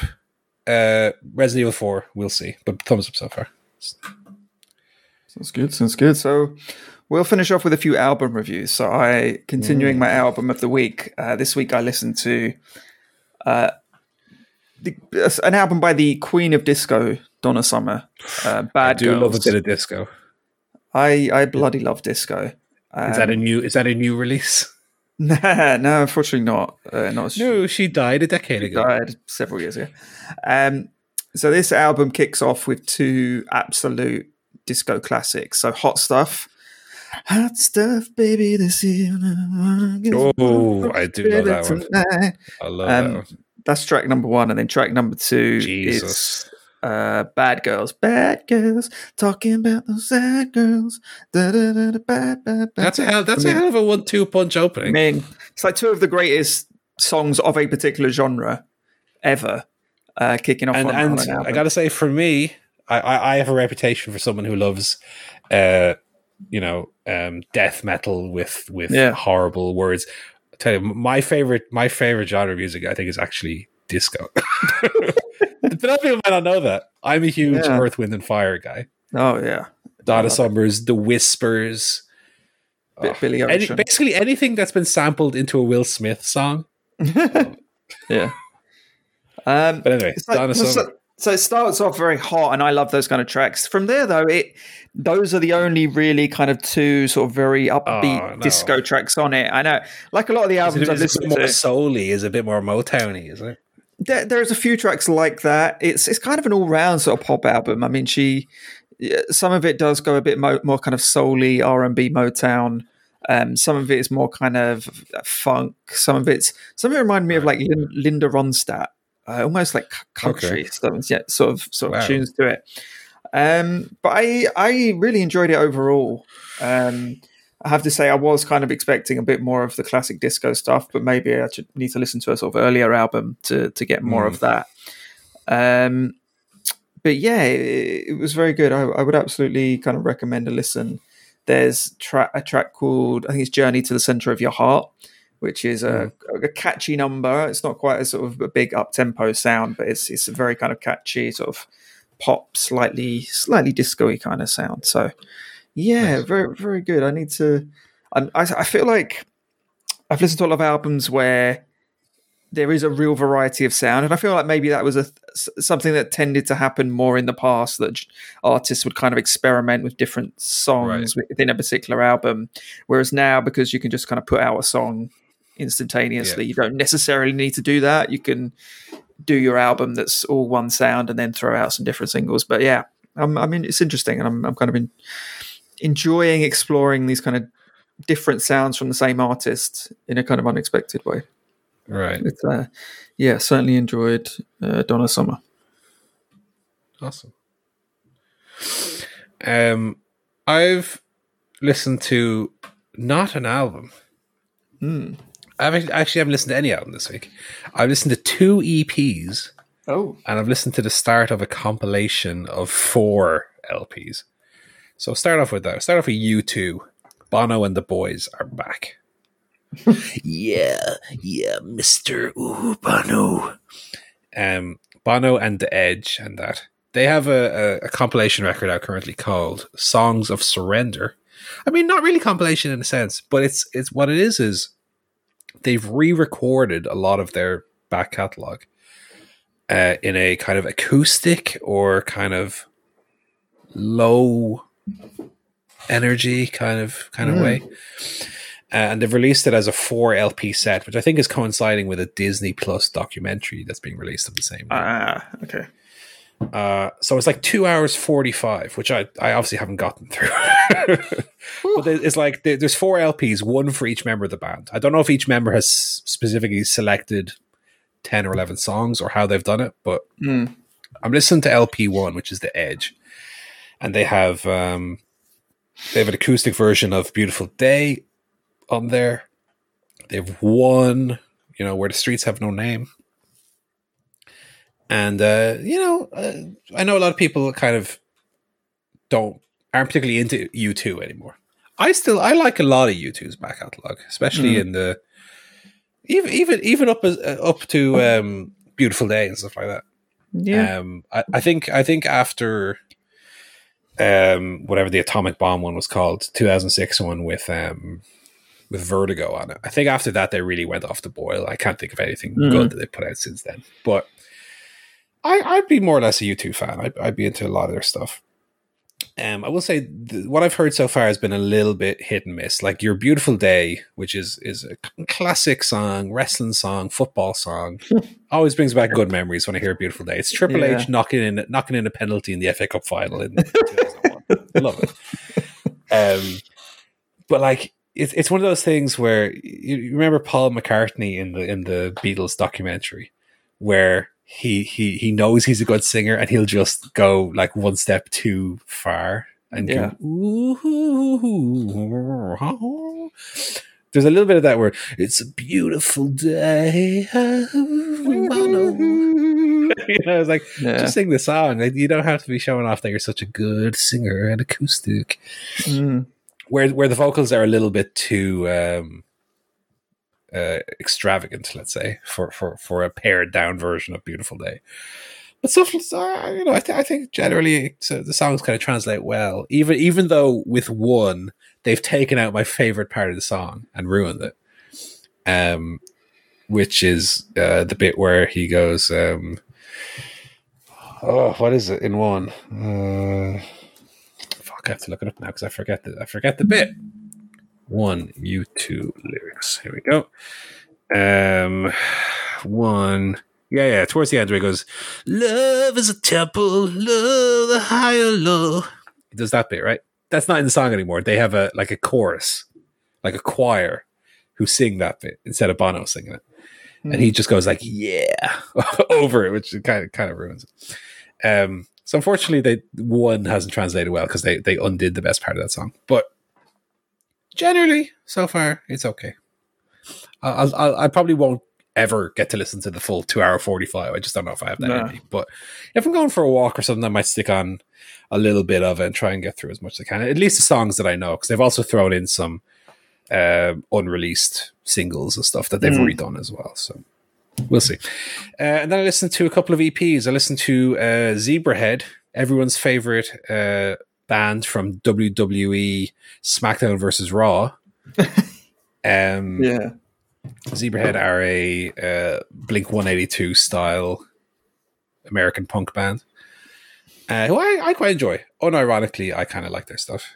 They have a new EP out called 2, Roman numerals, II, which is following on from their previous EP, which it was 3 eyes. So is the next one going to be 1? Are we counting down to something? It's a countdown. Yeah, it's a countdown. I don't know, but it's fine. Good little okay EP. I quite liked one of the songs on it. I think it's like 4 tracks. 2 of them were kind of bland and forgettable. 2 of them I quite enjoyed. But yeah, I don't know if Zebrahead have kind of they're like a rap punk outfit. So it's Blink-182 vocals with like rap verses, I guess, which sometimes works, but then also has kind of a corny, not quite Limp Bizkit feel to it, but a corny. Yeah. So sometimes works, sometimes doesn't work. But I quite like them, and it was okay. And then the other LP or EP is Dadi Freyr from last or the year before's Eurovision. Dadi Freyr was the one who did 10 Years, was the one with the people with the green jumpers with their faces on. Right. And yeah. Like yes. Bunch of nerds, basically. Yeah. And so he's putting out an EP, which is called I'm Making an Album 1 out of 3. So I don't know if he's going to release 3 EPs and then bundle that as an album or what it is, but I don't know. I haven't looked into it. But the name of this EP is I'm Making an Album 1 out of 3, 1/3. And again, similar to the Zebrahead one, I kind of like 2 of the tracks on it. 2 of them I kind of thought were pretty forgettable. But, I think both of these EPs clocked in at like 12 minutes. So they're very easy to just stick on. And I was listening to them as I was on the bus on the way out to the swimming pool to go for a swim. So fairly easy to listen to. And yeah, there's good stuff on both of them. So maybe, Dadi Freyr is a lot more of a, I would say kind of a electronic kind of singer-songwriter sound. I think it's hard to liken to anything else really, but it's singer-songwriter stuff, but more of electronic instrumentation. He's not using an acoustic guitar. He's more bass heavy with some synthesizers. That's kind of the sound of it. Or Zebrahead with the Blink-182 style. So if you're in the mood for one of them, you could do worse to check out either of those EPs. And U2, well, either you like U2 or you hate U2. So if that sounds like something you'd be into, check it out. If not, don't bother. Just listen to the good versions of those songs that they released the first time. Because I will say that with the U2, there's not one version I've heard so far where I was like, this is a better take than what they did originally. No, Beautiful Day sounds better with the Edge's harmonized guitars over the top of it, as opposed to one acoustic guitar. Doesn't quite have the same soundscape to it. Nice. That's going to do us for another episode of the Chair Shot podcast. So we will be back next week, probably with Barry in tow. But for now, don't forget to follow us on twitter.com for sporadic updates during the week. Go to chairshotpodcast.com to look at old episodes probably, or email us, send us a little email. Probably. Whatever's on your mind. If you, we don't care. And other than that, have a great week. It's goodbye from myself, Tony Boy, and goodbye from Paul G-Man Griffin. Good night.